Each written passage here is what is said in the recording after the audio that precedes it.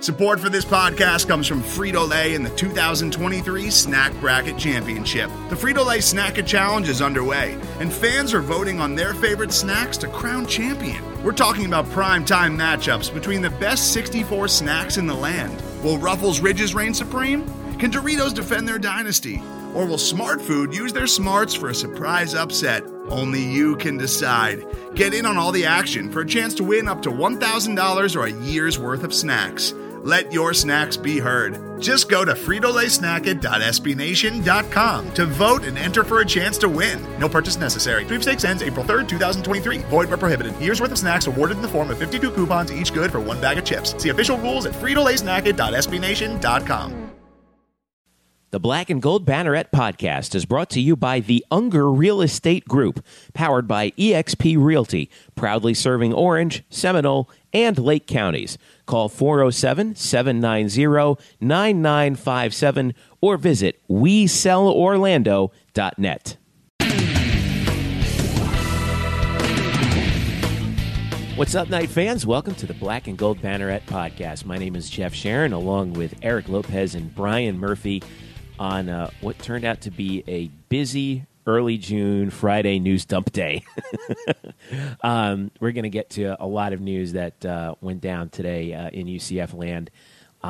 But first, let's take care of the essentials. We are at blackandgoldbanneret.com. Follow us on Facebook at facebook.com/blackandgoldbanneret and on Twitter at UCF_banneret. You can follow me at Jeff_Sharon, Eric at Eric Lopez Elo, Brian at Spokes_Murphy, and tell your friends about our podcast because we're about to do. This is sort of a semi-emergency podcast. All right. First of all, we owe you, our fans, an apology because we're intending to get the show out on Thursday, as we usually do, early Thursday, and one thing kind of led to another, and then Eric was like, "Listen, let's do the show Friday," and I was like, "Why? What's going on?" And he's like, "You'll find out." So, armed with that ominous information, it came down about lunchtime today that Renee Luers-Gillispie, UCF's head softball coach since the re-inception of the program in 2002. There was slow pitch softball at UCF back in the day, but that was way back in the day. But Renee Luers-Gillispie resigned from UCF to take the head coaching job at the University of Iowa. Renee is a Iowa native. She came to UCF from Texas Tech in 2000 to start the program, which fired up in 2002. She built the program up from basically an expansion team in the Atlantic Sun Conference, which had a field down the hill from Jay Bergman Field at the time, now John Uliano Park, to 625 career victories, conference championships in 3 different conferences. I don't know how many coaches have done that in college softball. 7 NCAA appearances, numerous conference honors for her players, All-Americans, and several careers launched, no doubt, including, no doubt, 2 of the guys that you're hearing right now, myself and Eric Lopez, believe it or not. So today's kind of a bittersweet day, Eric. You broke the news earlier today at Fast Pitch News and at blackandgoldbanneret.com. I guess just give us the blow-by-blow. How did it all go down? Well, I guess I'm the hot seat today, right, Murph? I'm going to be drilled with questions. Oh, yeah, you're going to get cross-examined today, buddy. Hope you brought your big boy pants. First of all, she's the only UCF coach to have won in the ASUN Conference USA and the American. So I can tell you that quickly there. Look, honestly, Iowa just, I think from what I was told from people, and, here's the thing, I'm going to kind of set the record straight. So I work for FastPitchNews.com. Fast Pitch News is a major softball site. Mm-hmm. My bosses all reside in the Big Ten. So they have a lot of connections in the Big Ten. And obviously I know Renee pretty well. I've known her for a long time. So it's an interesting story in that regard because you always get fed a lot of different stuff, and you kind of have to.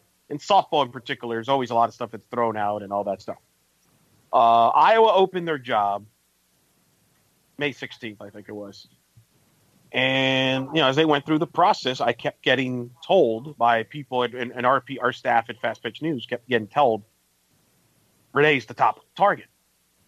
I'm like, okay. And I'm not surprised by it. Because to be honest about it, it makes a lot of sense. You mentioned, Jeff, she's an Iowa native.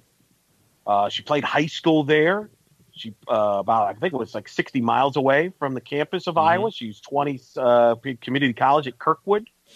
One of her idols is Gail Blevins, the Iowa head coach. So I knew about all those ties, and I certainly, her rumor. She's always been brought up for jobs anytime Iowa or Iowa State is open up in the Midwest because of those reasons.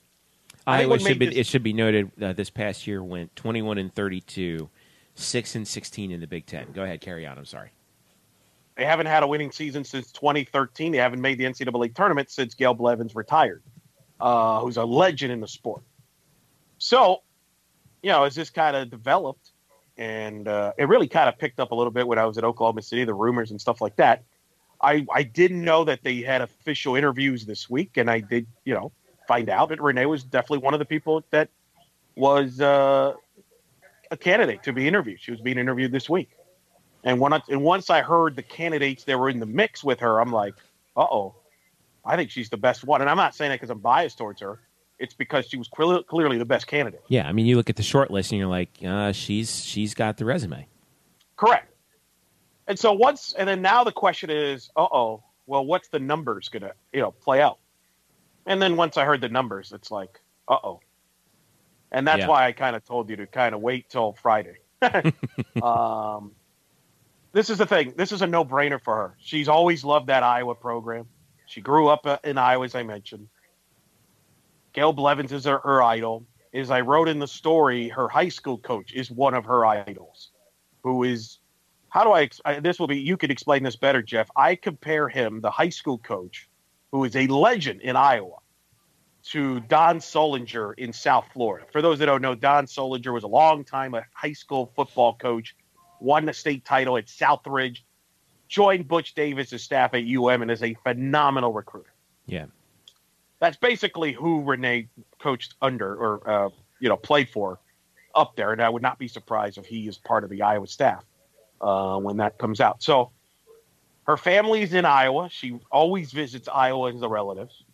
Her dad, who you've met, Jeff, is in his early 90s. Thankfully, happy to report, is doing well. I bet he is now. But his daughter's coming home. Well, but here's the thing. He's in his early 90s. And here's the thing. He was in his early 90s. He moved down to watch her play games. But that meant he was away from his other family. And so there was a bit of a, back and forth, Iowa and Orlando, which, if you're in early 90s, that's probably not something you need to be doing. Right. So now everybody's together. And this was just an offer she couldn't refuse. They approached her. She never approached them. She didn't want to leave UCF. There was none of that. This was just an offer that honestly, Jeff, anybody would have been dumb to pass this up. To pass this up. She's going to be the third or the fourth high. The reason I don't know the exact list is because Northwestern is a private school, so they do not release their salaries and stuff like that. It's at least very hard to get it anyway. But my understanding is she'll be top 4 highest paid coach in the Big Ten. And that's, you have family and you have a lot of resources at Iowa that, quite frankly, honestly, she doesn't have at UCF. So she got offered the job Friday morning and she took it. She told, obviously, her players and her coaching staff before that. That's why she resigned. And then she took the Iowa job. And that's history as you know it. And she was in Iowa today, I think, if I'm not mistaken, right? She's been at Iowa all week. She's been at Iowa all week. Okay. She interviewed, as I understand it, Tuesday. There was a couple other candidates. It worked out because I think her niece is actually playing up there this week anyway. So she was probably going to be there anyway. So, yeah, she was up there. I'm sure she'll be back and get some things and close things out before she moves up to Iowa City. But I mean, again, she's been going to Iowa a lot with her family. It's a family move. It's the right move. And I'm excited for her. It's a huge story in the sport. This is an Iowa program that used to be it's one of 4 programs in the Big Ten that have made the Women's College World Series and have fallen on hard times. And they basically came to Renee and say, please restore our program and the tradition. And when one of your idols tells you that, in particular, that's hard to say no. Yeah.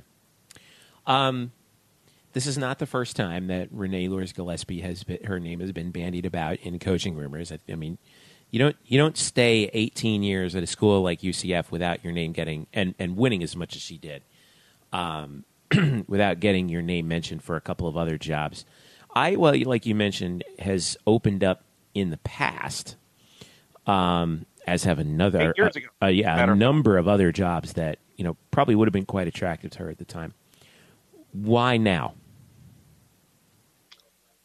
Why not? Would be the answer. I think the time is perfect.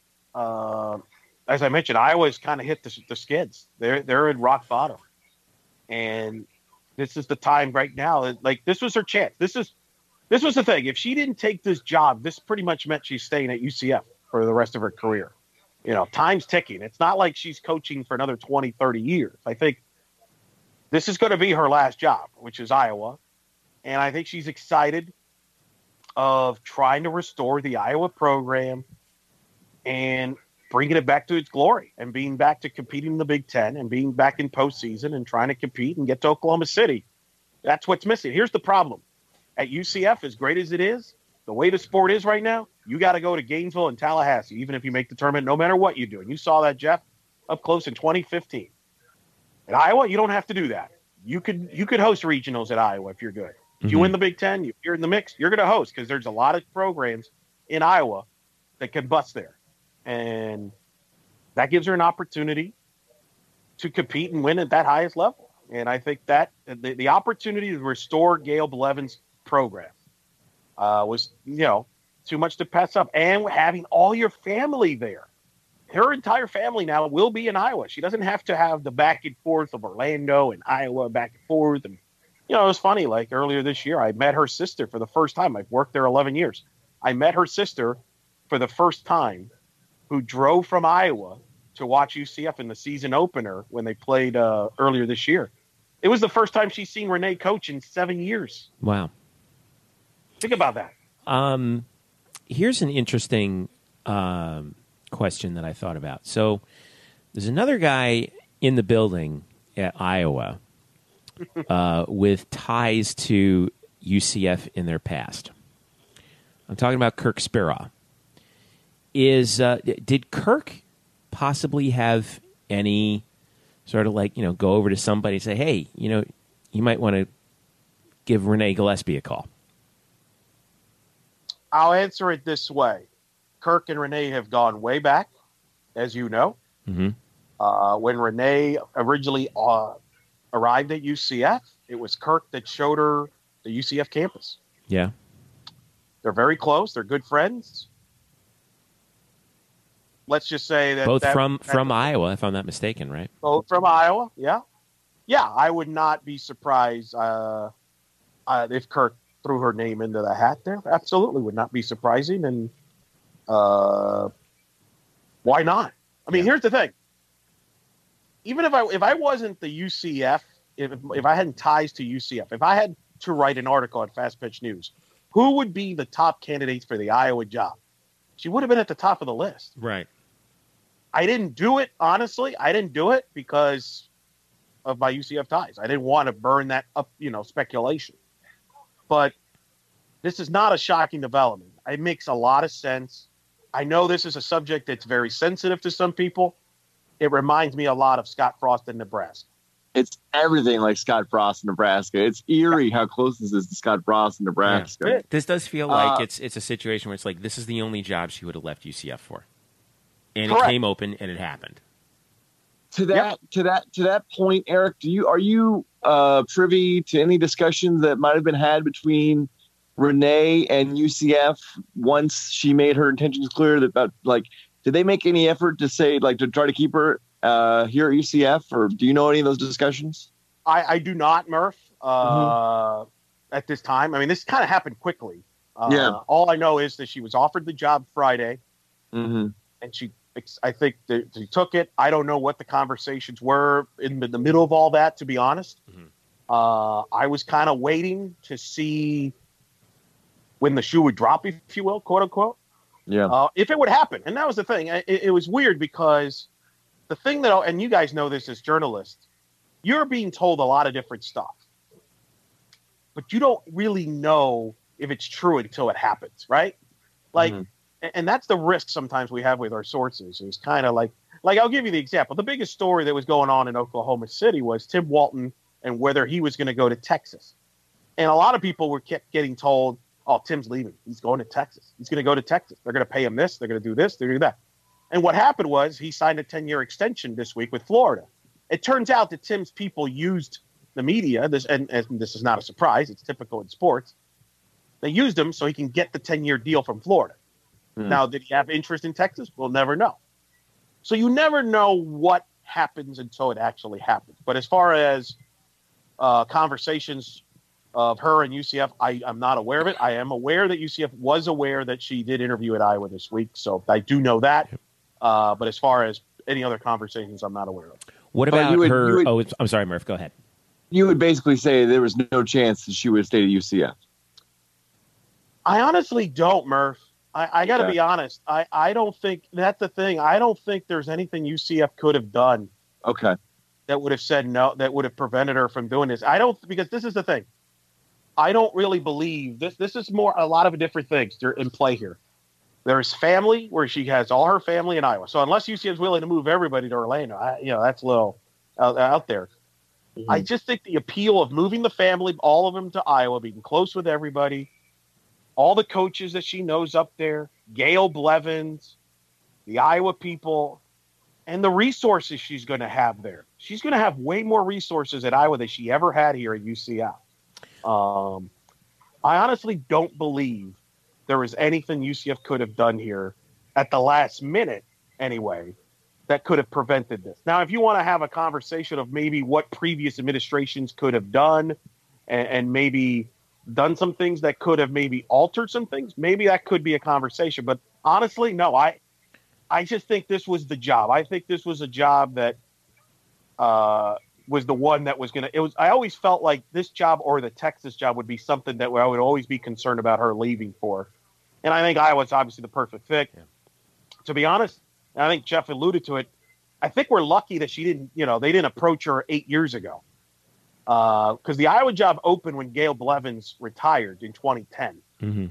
And I remember there was concern back then about, her name was floated. They decided to go with the assistant coach in Marla Looper, who was an assistant at Texas. It was a big name program. They wanted to go with new blood, and it was a disaster hire. She had no ties to Iowa and everything.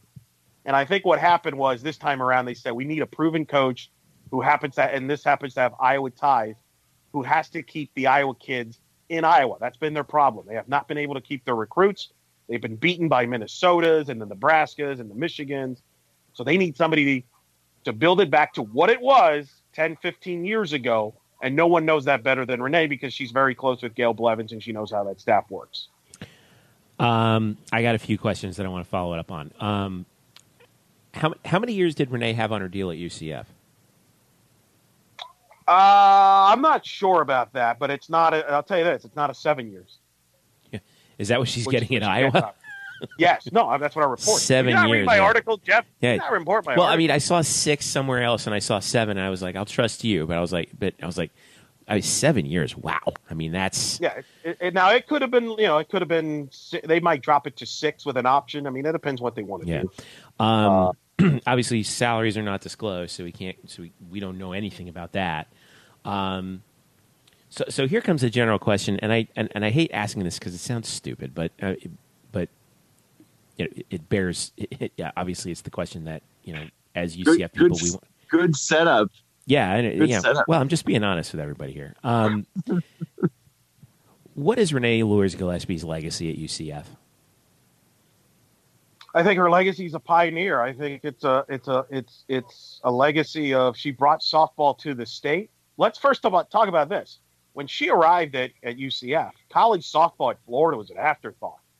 I mean, you're talking Florida State with Joanne Graff was competing for, ironically enough, in the Women's College World Series. But other than that, you had Joan Joyce at FAU.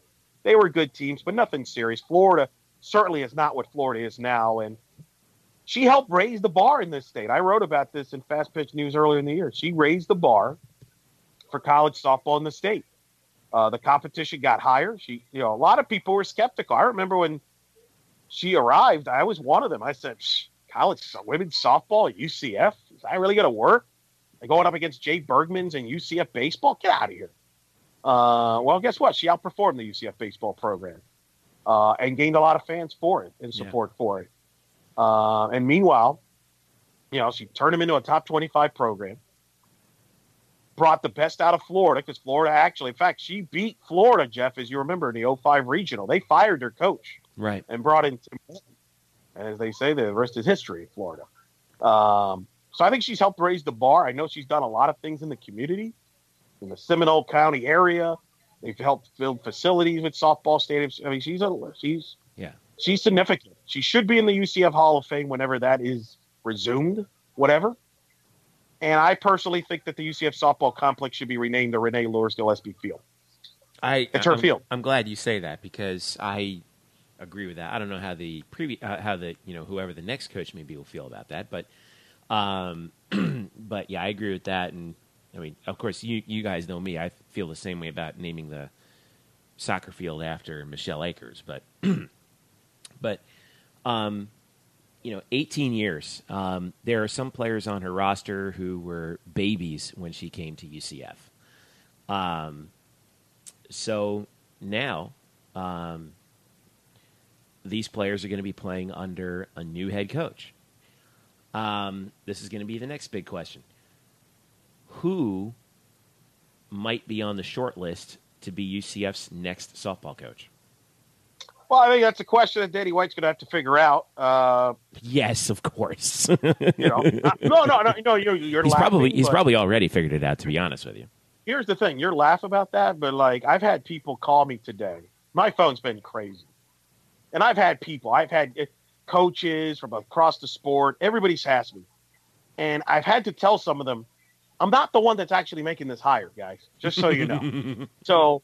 I appreciate you reaching out, but feel free to reach the appropriate people. You're going to end up putting Danny White on speed dial.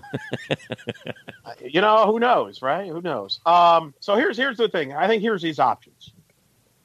The number one option, and I think this is the belief that I have, is you promote from within. Trina Preeter is the assistant there with Tiffany Jordan. Trina's been a head coach before. She's been at Hampton. She was at Buffalo. Danny White hired her at Buffalo. She's a former SEC All-American player, former NPF player. She just got here in her first year. I think that makes the most sense if you keep the two of them together and you bring in a pitching coach because they've got a great recruiting class coming in, top 30. If you read some of that stuff, Great core coming in, and they know what they're into. Like, they know what the limitations are at UCF. They know what what they work with. They know the roster. The players know them. And Renee's coaching style is she lets her coaches coach. So it's not that big of a drastic difference for the players. So I think that's the number one option, in my opinion. If he decides to go outside, this is where it gets interesting. This is a very interesting offseason in the sport. The Texas job, as we record this, is open. Someone's going to get paid a lot of money to be the Texas head coach. It's probably going to be a big name. Whoever that is going to leave a marquee job.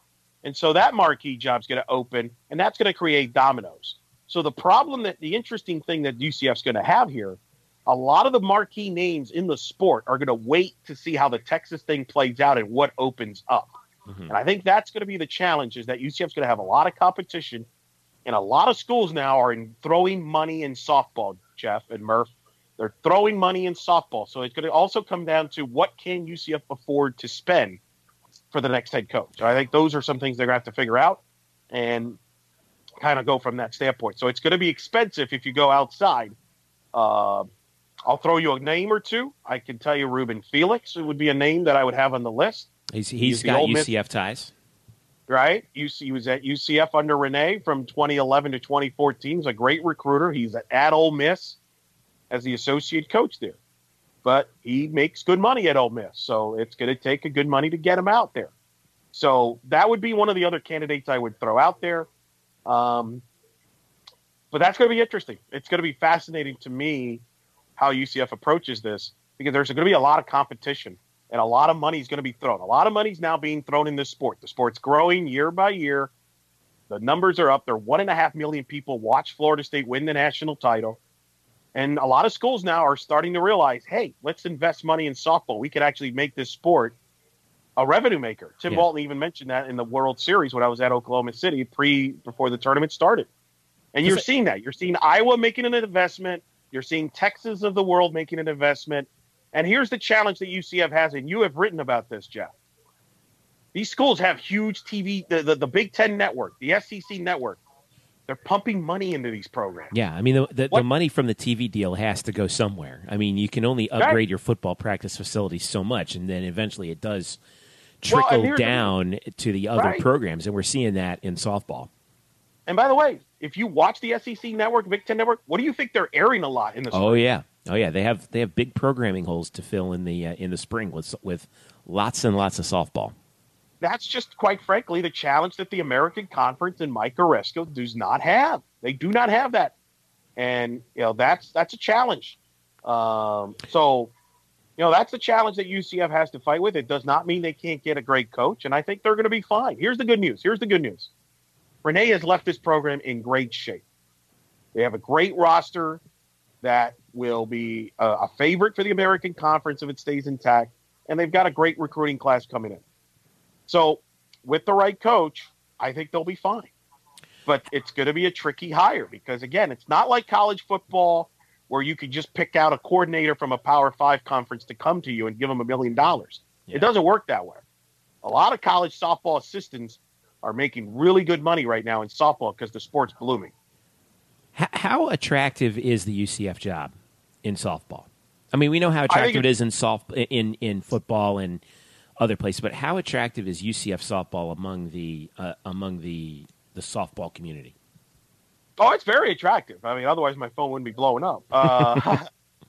It's attractive. But is it attractive because it's a destination, or is it attractive because someone thinks if they can make it big at UCF in 2 or 3 years, they'll be out of here and go somewhere else?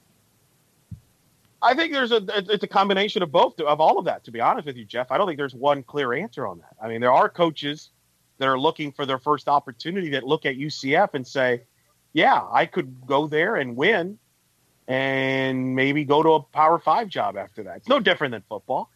Then again, there's other coaches that feel, hey, I can coach there and win for a long time.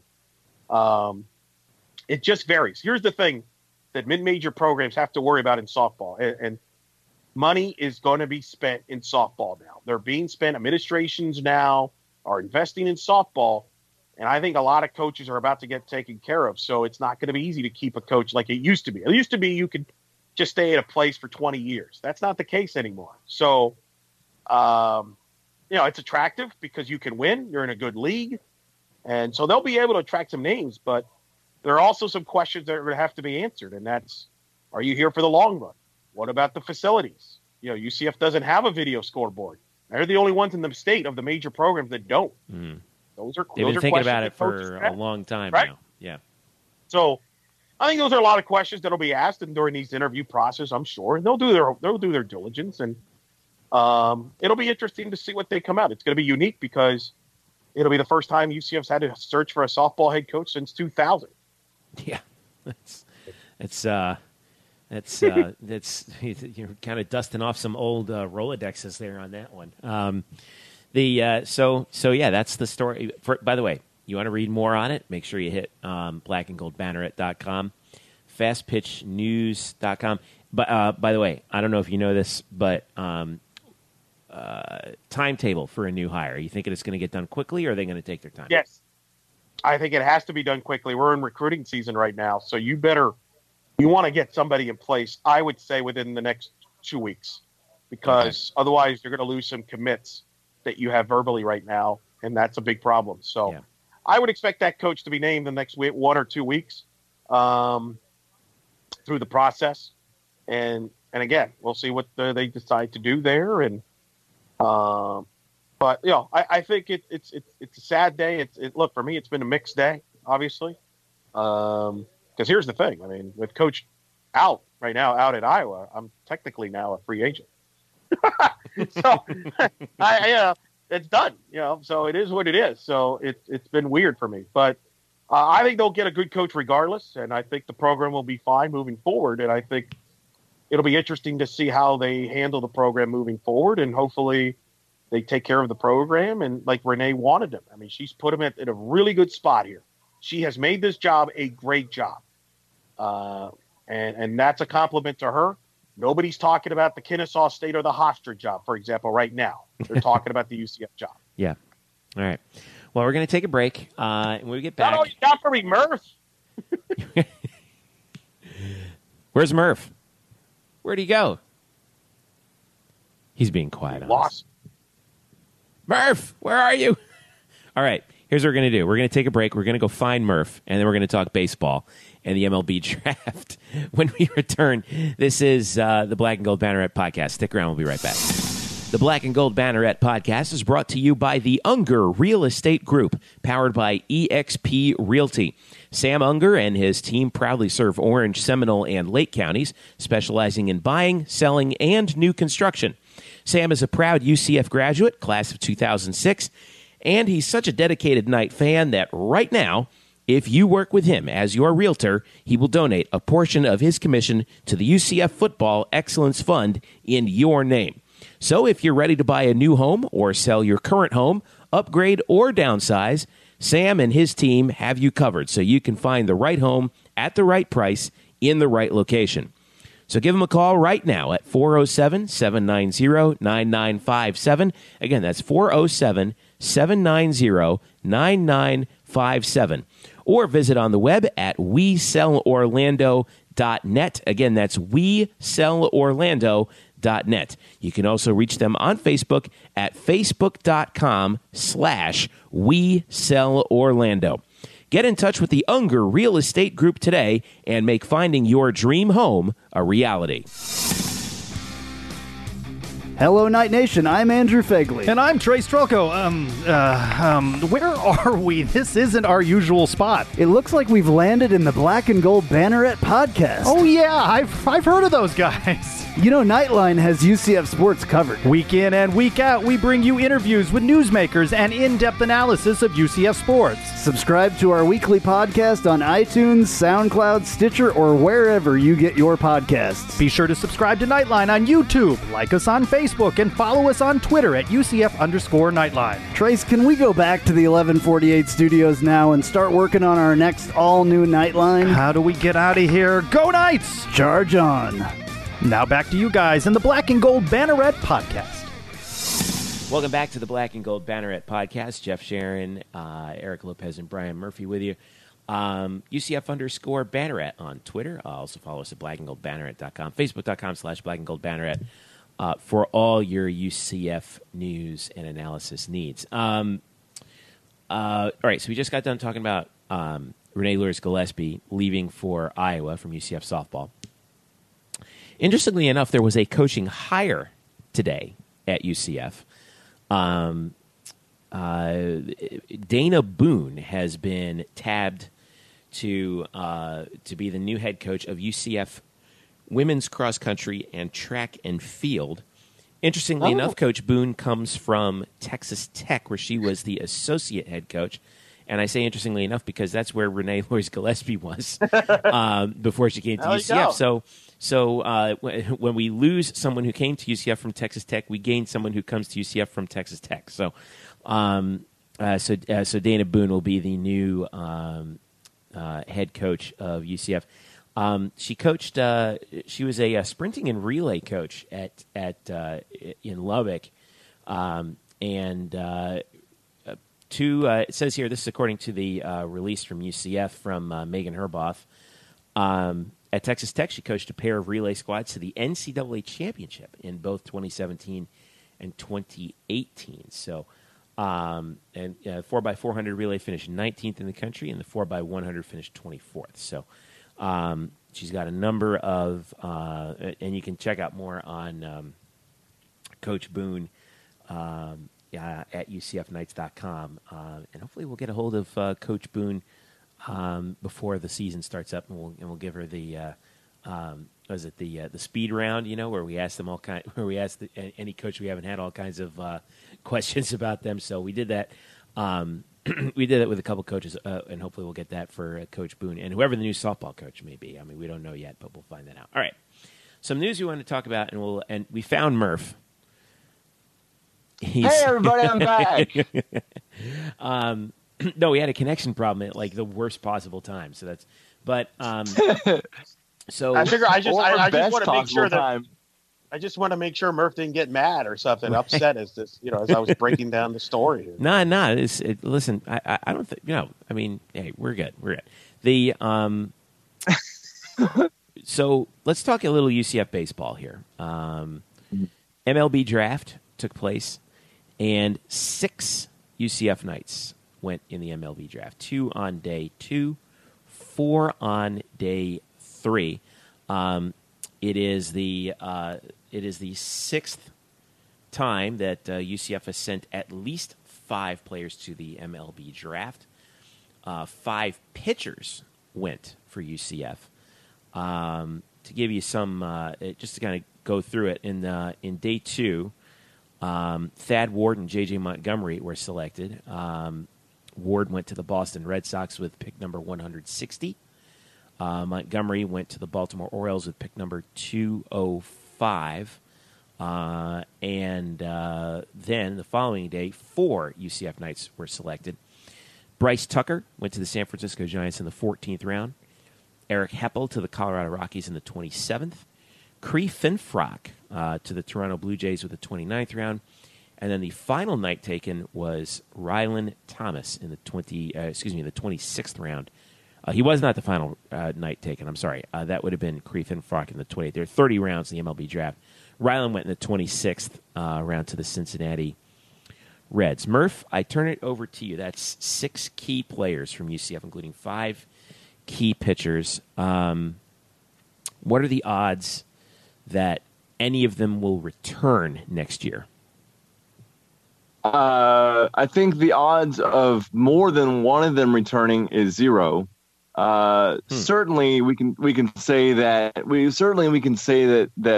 Thad and JJ are gone. So is Bryce. He's gone too. I think Rylan Thomas should probably stay in the pros and go. I know people are saying, like, why would he go? He was, a late round draft pick. He could help his stock. Well, there's a few things in that. One is he doesn't have much position value at first base. And as already now going into a college junior, unless he'll be a college junior next year, unless he significantly upgrades his stat line, which included a 1,000 OPS and a 343 batting average and a good amount of power and a decent strikeout to walk ratio, unless he significantly pushes up that stat line next year, he's going to find himself either in the same spot or lower in the draft, because when you go back to college for another year, that's another year in which the pros can't use you. Mm-hmm. And so that's also factored into your draft slot. And look, Rylan had a really good year. I mean, it's amazing the kid did what he did offensively when really the last month and a half of the season, he was in a bad slump. And yeah, I was going to say, like, that last month, like, how do you think that affected it at all? I'm sure it did a little bit, because, when he was batting, 400 and 390 and his OPS is like 1,200, like it's amazing. It's great. So it would help a little bit. But I think what hurts him right now is that he has a hit tool. We know he has a hit tool, and he's got some pop, but he doesn't have much position value. He does not have much speed. I don't know how much better his defense is going to get, and those things he can work on in the pros. What I'm saying is if he comes back and puts up 340 next year, he's going to be in the same spot. So what's the point? Yeah. He can bet on himself and say, I can come back and I'll be 380. But, like, do you really want to make that bet? Like, that's difficult. Like, it's a really difficult thing to do. So I think if I'm him, I'm just taking what I can get and I'm gone. The only guy I consider to come back would be Cree Finfrock, because you can never have enough pitching. And Cree, for parts of the season, was UCF's best starter, arguably their best pitcher at times. I mean, remember down at USF, he outdueled Shane McClanahan to an extent. McClanahan fell in the draft, but at the time, McClanahan was considered a top 10 prospect. And so Finfrock was very good, and I think he can do better than the 29th round with his sort of fastball off-speed mix. I know he's short. Doesn't have great size. And he's coming off of the labrum surgery, but he looked good after the labrum surgery. He had no ill effects once he got into the swing of things. And again, they will always value pitchers more than position players. So if he can come back and have another good season, I think he would help himself, actually. I was worried about the injury with him. One other point about Ryland Thomas is, if he does decide to leave, he would be in the Cincinnati Reds system.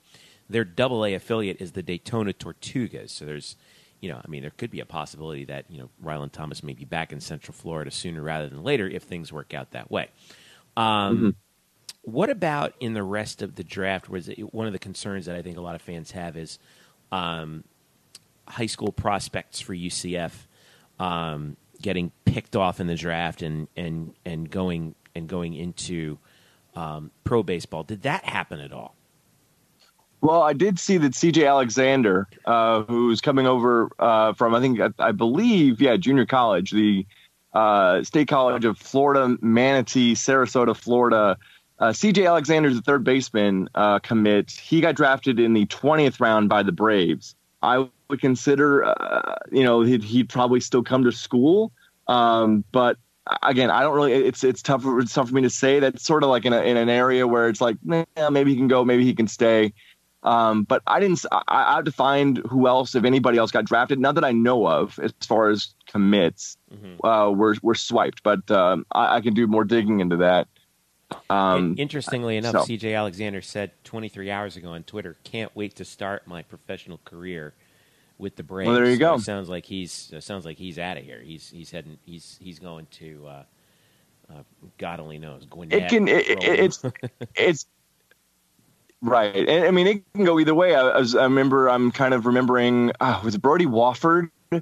I think was like an 8th round pick. Like somebody was a pretty high pick, and I believe, was it Brody?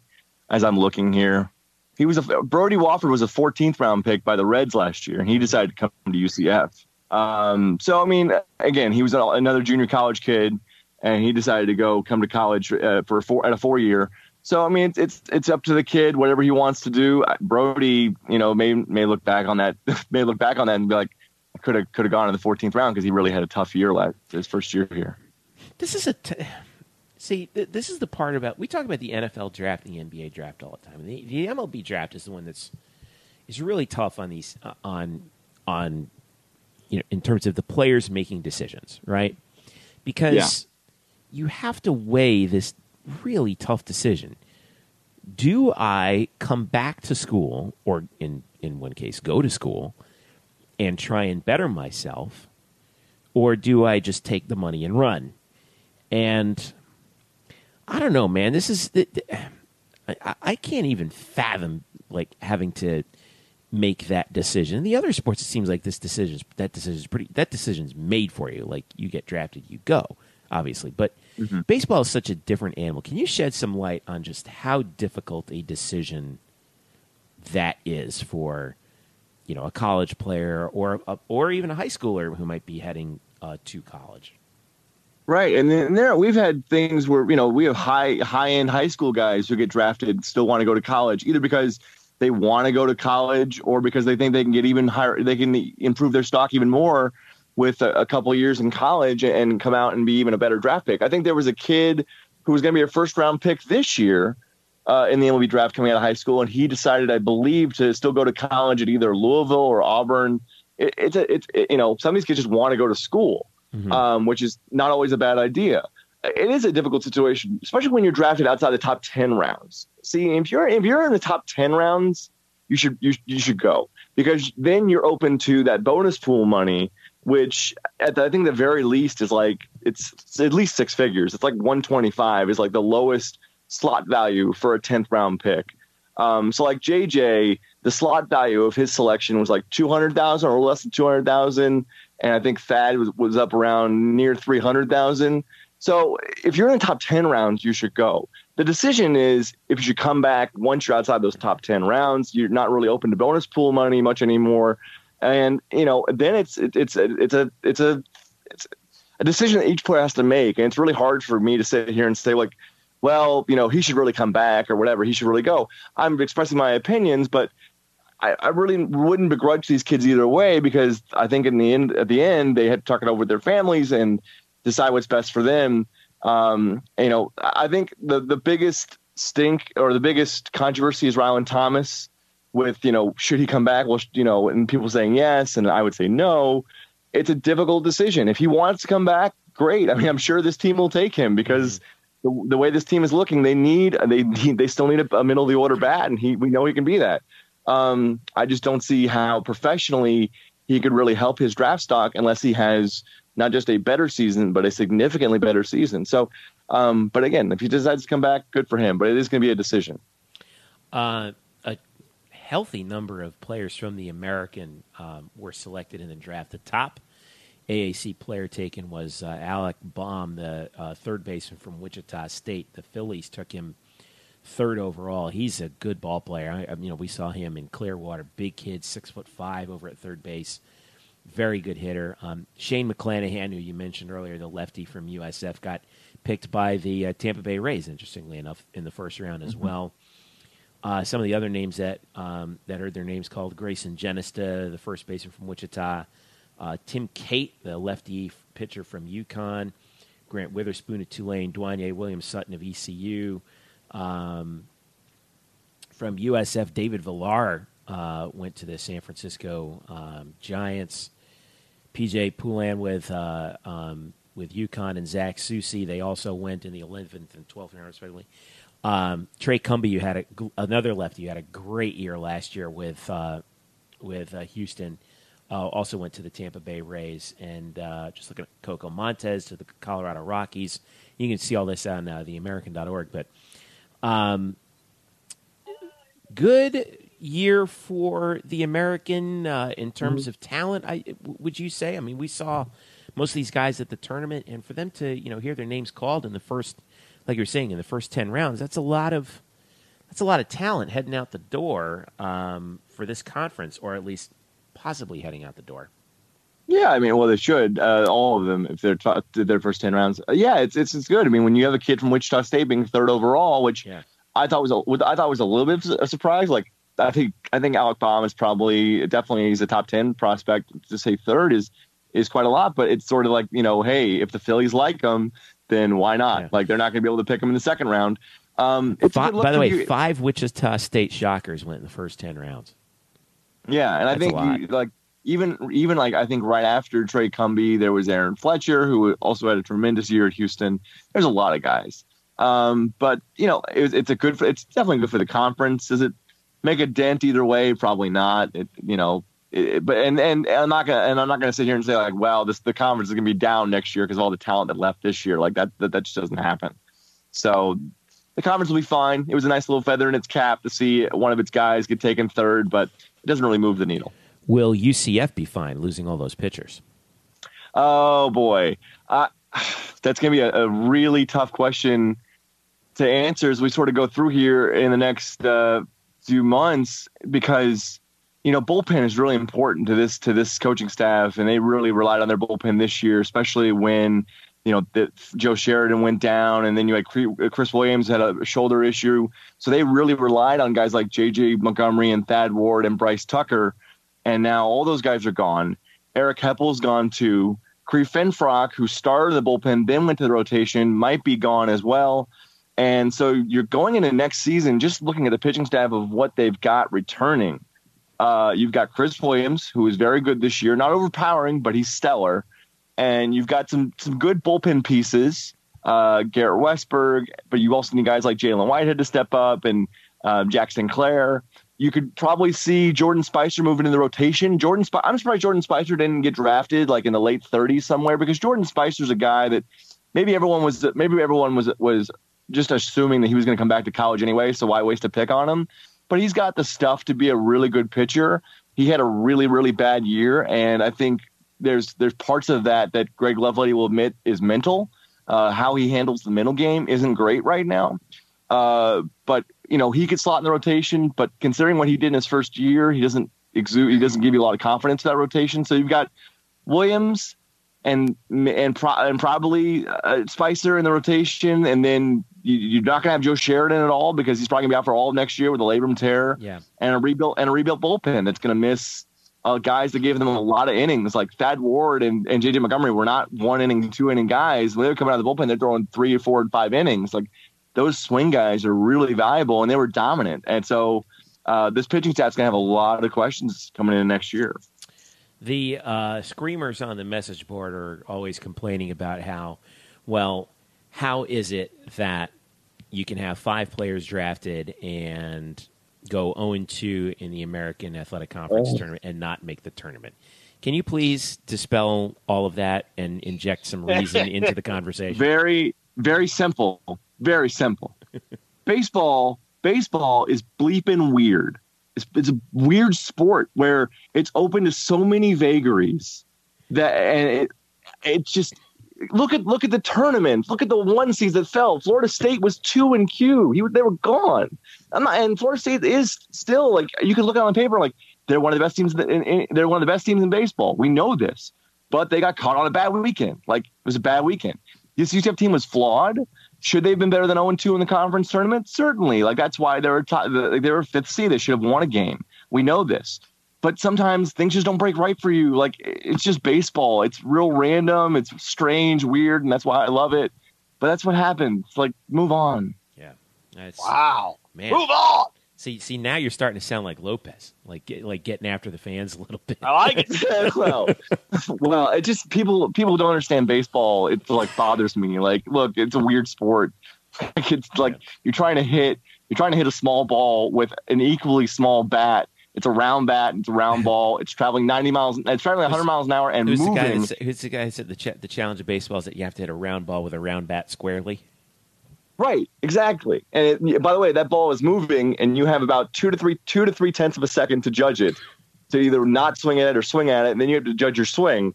And it's just, come on, guys, come on. Baseball is weird. That's a Ted Williams quote, by the way. I just got to correct myself. The hardest thing to do in baseball is hit a round ball with a round bat squarely. Ted Williams. Yeah. So, anyway, carry on, Eric.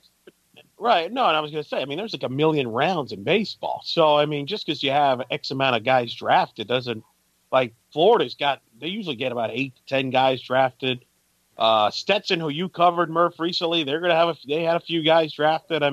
Everybody get drafted. It's not like there's a big gap.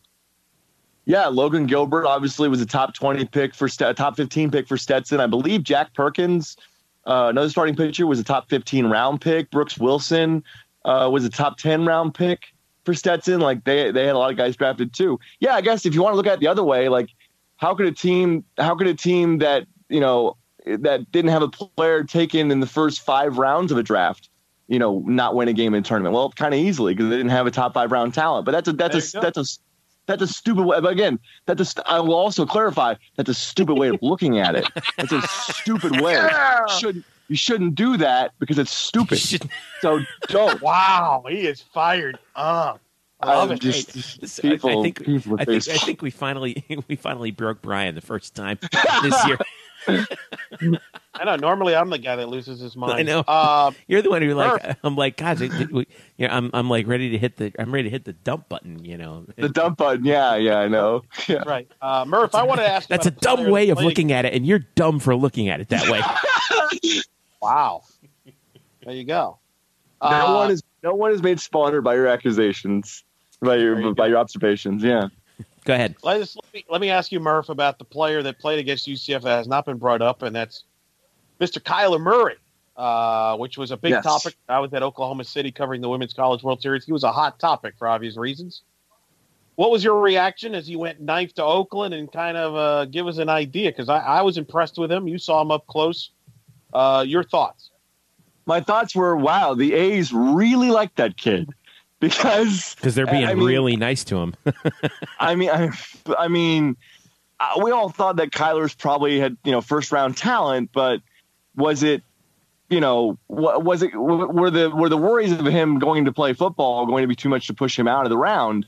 Not only that, he didn't fall out of the top 10. So, they love him. The issue is now, he's going to go play a year for Oklahoma. Like that, this has been agreed to. A year of football. Yeah. Yes. Excuse me.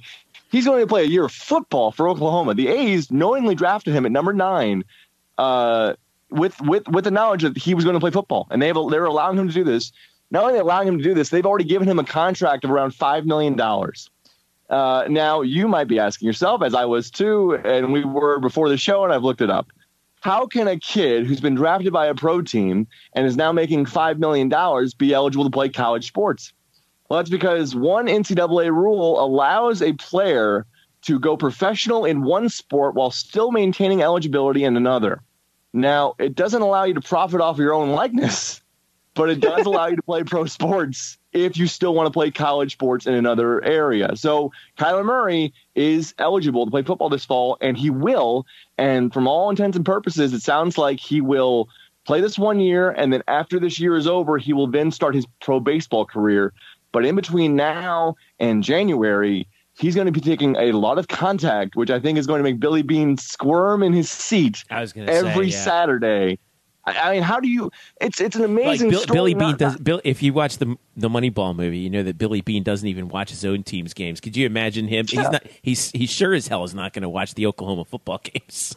And look, this is the A's paying $5 million to a player, which is not something the A's really want to do. Like the A's paying for, and they're paying it to a guy who isn't going to play baseball for a year, and he's not going to be sitting on the couch. He's going to be getting mauled and hit by guys who are 295 and 6'5". Like it's he's not and Kyler he's a solidly built kid, but he's not a very big kid. He's about 5'11" at best. And he's going to open himself up to a lot of hits because he runs a lot. He looks like Johnny Manziel on the field. And so every single time he takes a shot in Big 12 football, it's going to be interesting to see what happens because the A's are taking an amazing amount of risk here, but they seem to be okay with it because they've already given him that money. Well, the fictional character Peter Brand says that he gets on base. That's why. So anyway, go ahead. There you go. Well, that's true. He did get on base a lot against UCF when I saw him. Unfortunately. Does he have an agent? Like, who signed the $5? Like, does he sign his own $5 million check? Is there an uncle? Like, that's the other thing. Like, where does the money go? Yeah, right. Does it go in a trust? Do they stuff it under his dorm mattress? Like, what do they do? I don't know the answer of does he have an agent? And now as I fervently Google Kyler Murray agent into Google, this is live podcasting, folks. We're really putting you on the spot here. I know, right? No, it's just a fascinating loophole, isn't it? It is fascinating. For all the things the NCAA doesn't allow its players to do, it allows them to go pro in a sport. It's wild. Let me ask you this, because you saw a lot of UCF baseball up close in person this year. And you were at the American Conference Tournament, and you were at the Stetson Regional. Yes. Where does Kyler Murray rank? Who's the best college baseball player you saw this year? Boy, that's a good question. Kyler Murray is the best hitter I saw this year, and we saw quite a few of them. We saw Jonathan India from Florida. Yeah. And Alec Baum from Wichita State. Remember, Wichita State not only did they play in Clearwater, Wichita State came here. They played a series here as well. Although I think I missed a few games in that series. Kyler Murray that weekend against Oklahoma was unbelievable. Like Lovelady admitted after the series, like he's the best player on the field. It doesn't make sense that a guy who pays attention to baseball half of the year is the best player on the field, but it's true. I will say this though, going up to Stetson and watching Logan Gilbert pitch against Oklahoma State. Now, Oklahoma State is a flawed team that swings and misses a lot, and they try to launch the ball a lot, and Logan Gilbert took advantage of that. But watching him pitch in the regional here was pretty phenomenal. And like, if you needed if there was a game which determined or locked up a player's value, that was that start. I believe in 15 starts this year, he has struck out double-digit guys in 10 of 15 starts. He has not allowed more than like 2 earned runs in a start, maybe all season. And then he goes out against Oklahoma State and just does it on that regional stage. I thought he was probably the best. It was probably the best performance I've seen anybody this year. Kyler Murray being the best hitter I saw. I found this from DallasNews.com. MLB teams are allowed to communicate with prospective draftees throughout the process, but neither the A's nor Murray have commented on any future plans at this time. Another potential wrinkle is that Murray's uncle Calvin works for notoriously effective agent Scott Boras. Lovely. It's widely expected that Murray will sign with Boras when the time comes. In baseball, the NCAA allows prospects to align with an agent or advisor to help negotiate pro contracts while maintaining collegiate eligibility. How did he let? I mean, I'm glad that he's able to do that. But considering the amount of draconian rules that persist over the NCAA, like, how is that a thing? How is this a thing? How do you? Yeah, I mean, that's the loophole. That's by the way, that's according to. I'm sorry, that's according to Spencer Davis, who covers Oklahoma, the University of Oklahoma. Go ahead, Eric. Well, no, what's fascinating too is he could use this for leverage to get the starting quarterback job at Oklahoma. I mean, it wasn't like it was guaranteed he's the starter, but like if he doesn't get the starting job, he could just leave the program. It'll be interesting to see how he sort of fits in that locker room. I mean, not to stir anything up, but like it is a wrinkle that Lincoln Riley's gonna have to pay attention to. Boy, we've really gone full Oklahoma now, haven't we? I'm talking about Lincoln Riley. Oh God. We've now lost our audience. we always go on these offshoots. Like remember we went on an offshoot a few weeks ago about like NFL rules, and here's one about Oklahoma Sooners football.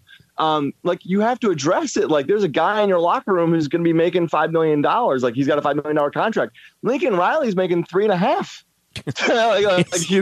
Their starting quarterback is legitimately making more money than the coach in college football. Could you imagine how that conversation goes? Hey, listen, Kyler, listen, we're not going to start you. I make more money than you, coach. Yeah, I know. Maybe you should go do that. Yeah, and so it's another wrinkle that boy, if you are writing for the Oklahoman, you're having a fun time this fall. It's going to be an interesting camp. Well, like you say, Brian, baseball, it's weird. It's weird sport, guys. It's weird. It's weird, guys. All right, let's wrap up with a couple things. Okay, first of all, we delayed the Bannies a week. We're going to have over the next 2 weeks our nomination show, which will be next week. We'll record that, get that out, and then you, dear UCF fan, will have 1 week to vote on the winners. We will do it via Twitter. I will also post an article with all the Twitter polls that are up there, and set them all to close at the same exact time so that you can vote straight down the line. Eric, we'll start with you. What do you have coming up this week? Well, I got to record a Fast Pitch News podcast. I'm going to have to talk about that Iowa new head coach, so we're going to have to talk about her a little bit. In fact, I wonder, I need a UCF perspective, somebody that maybe was around the program before, at the beginning of the program that knows Renee. Any ideas, Jeff? Anybody want to come on my podcast? You want to come on? I don't know, man. I mean, Brian, maybe. I met Renee a few times at baseball games. She seems like a lovely woman. Oh, that's true. I'll go on with you. I'll go on. It's no problem. There we go. So there you go. Breaking news, folks. Jeff will be making his debut. Fast Pitch News. Fast Pitch News. You just had yourself an editorial meeting right there. So there you go. Cross branding. There you go. That's right. And that's why I got a lot of different hats. So. Obviously, I'll be recording that this weekend, and obviously I'll be following not just obviously the UCF head coaching job for obvious reasons, but I'll be following who's going to be the head coach at Texas. And so it's a lot of busy time in the offseason. Glad to be back from Oklahoma City, where I've just spent a week in covering women's softball and people talking Oklahoma baseball and Kyler Murray stuff. Yeah. But followed your stuff in Oklahoma City. It was amazing stuff. And, of course, you were happy that you got to watch Florida State win the national championship. Well, I'm friends with Lonnie and their coaching staff and Travis Wilson, if you want to look at another candidate for the UCF head coaching job. So, that's it was fun. Now look at this. Now he's just throwing names everywhere. Like, you're like It's kind of part of my job, in fact. Like that. Somebody has to. I mean, Somebody has to be a part of the college softball Twitterati, as it is. Something like that. But yeah, no, that was a blast to cover that event up close. Packed house, 8,000 to 10,000 every night. It was a really blast. It shows the growth of the sport, and to go full circle. I mean, that's why Coach Gillispie ended up, part of the reason why she's at Iowa, because Iowa's investing and making a major commitment to softball, and that was something that she couldn't pass up. She would have been crazy to pass it up, to be honest with you. And we're excited for her. We're sad, but we're excited. And again, UCF will be fine. But we'll be monitoring what happens the next couple of weeks with that. And who knows what I'll be doing? What else? Who knows? It's going to be weird. How about you, Brian? What do you got? Well, if the listeners remember what I just said about 20 minutes ago about UCF baseball, I'm going to be trying to put that in a written form. A little longer, a little more fleshed out, with not as much vitriol in my voice. So yeah, I'll be doing that because I there's not a whole lot else to do. I'm not usually this angry. I'm usually supposed to be the voice of reason on this podcast. But when people say stupid things about baseball, it grinds my gears. Look at that. How many times has said the word defending the honor of baseball? I love it. It's a drinking game word now. Eric's got idiot, and I've got stupid apparently. How's Aaron Boone doing with the Yankees, by the way? Well, they're up 3-1 in the 8th, and he's doing pretty well. Maybe the Cavs should hire him. I don't know. I will be starting my first deep dive into some advanced statistics this coming week with UCF football. We're kind of doing a little bit of UCF study hall, if you will, on taking a look at some advanced statistics having to do with possessions and possession results for UCF football heading into 2018. So wish me luck on that. I'm going to have my head buried in some Excel spreadsheets on that. God help me. You love that, though. I know. I can't complain. I'm such a nerd for that kind of stuff. So Yeah. And looking at possessions and looking at box scores and I'm actually getting into like the play-by-plays and stuff. I'm trying to go back to 2013 on everything. So we'll see how that all works out. All right, fellas, thanks again for joining me. I know we were late on it, but obviously we had some, Lopez told us to hold off on because he was embargoing breaking news on us. Whatever. Thanks to you for listening. Thanks to once again our friends at the Unger Real Estate Group for their support. As always, they've been great supporters for us. Sam and the crew. Can't thank them enough for helping us out as they have all year. Fellas, thanks to you as well. So we'll be doing the Banny Awards nominees next week. You guys are both in for that, right?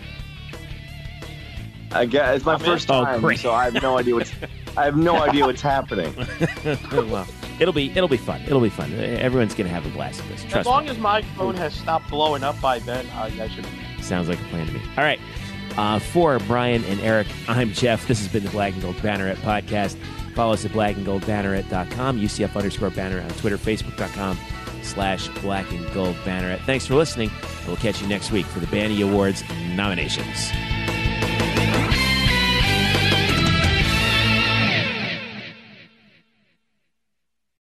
Today's episode is brought to you by Cars.com.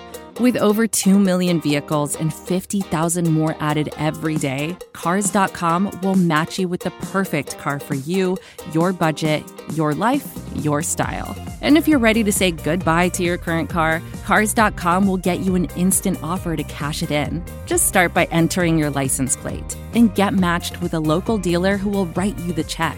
So whether you're looking to buy or sell, just go to Cars.com. It's magical.